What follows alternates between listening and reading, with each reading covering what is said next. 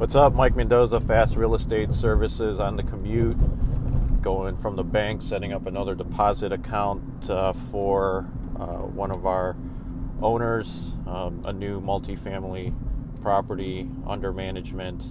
So, just wanted to do a quick 2-3 minute documentation on networking and just trying to find opportunities wherever you're at, even if you're just at the bank trying to make a deposit or something. I was talking to the VP of this is a Chase Bank, and younger guy, seems like he's interested in real estate and also sees the money that's flowing back and forth between investor clients that he has that are using Chase Bank services.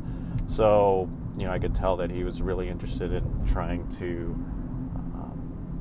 learn more about investing in real estate. He says he has a Series 7, but, he agrees and confirms that diversifying your investments into real estate is a good idea, and he's looking to do that. He currently has a rental house now, renting out to his mother-in-law, so we'll see how that works out. I don't think I've ever had a good experience whenever I rent it to family, but hopefully he doesn't experience anything bad.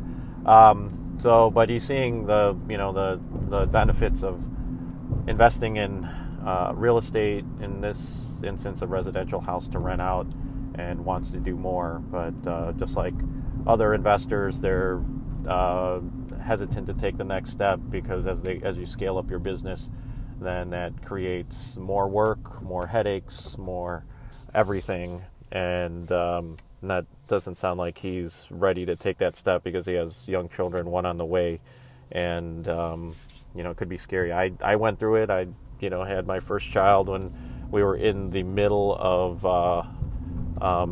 flipping our biggest number of houses, and that was, you just learn how to work with it, deal with it, and still maintain balance somehow, or imbalance between your business and your family.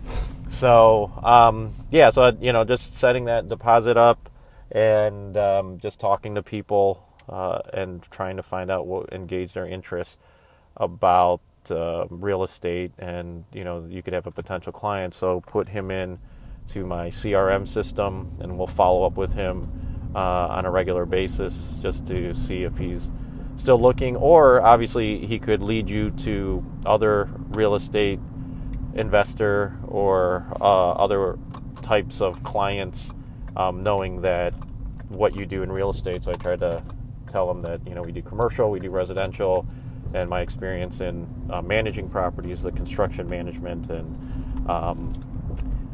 the brokerage services hopefully will yield some business down the road. And obviously we're giving Chase business as well, so it's a mutually beneficial relationship. So with that, keep talking to people and whenever you can, and build those leads, and eventually, this could be 10 years from now, he could be a client that will be buying real estate through you and using your services. With that, I'll leave you. Until next time, keep thinking, keep learning, but most importantly, just keep doing.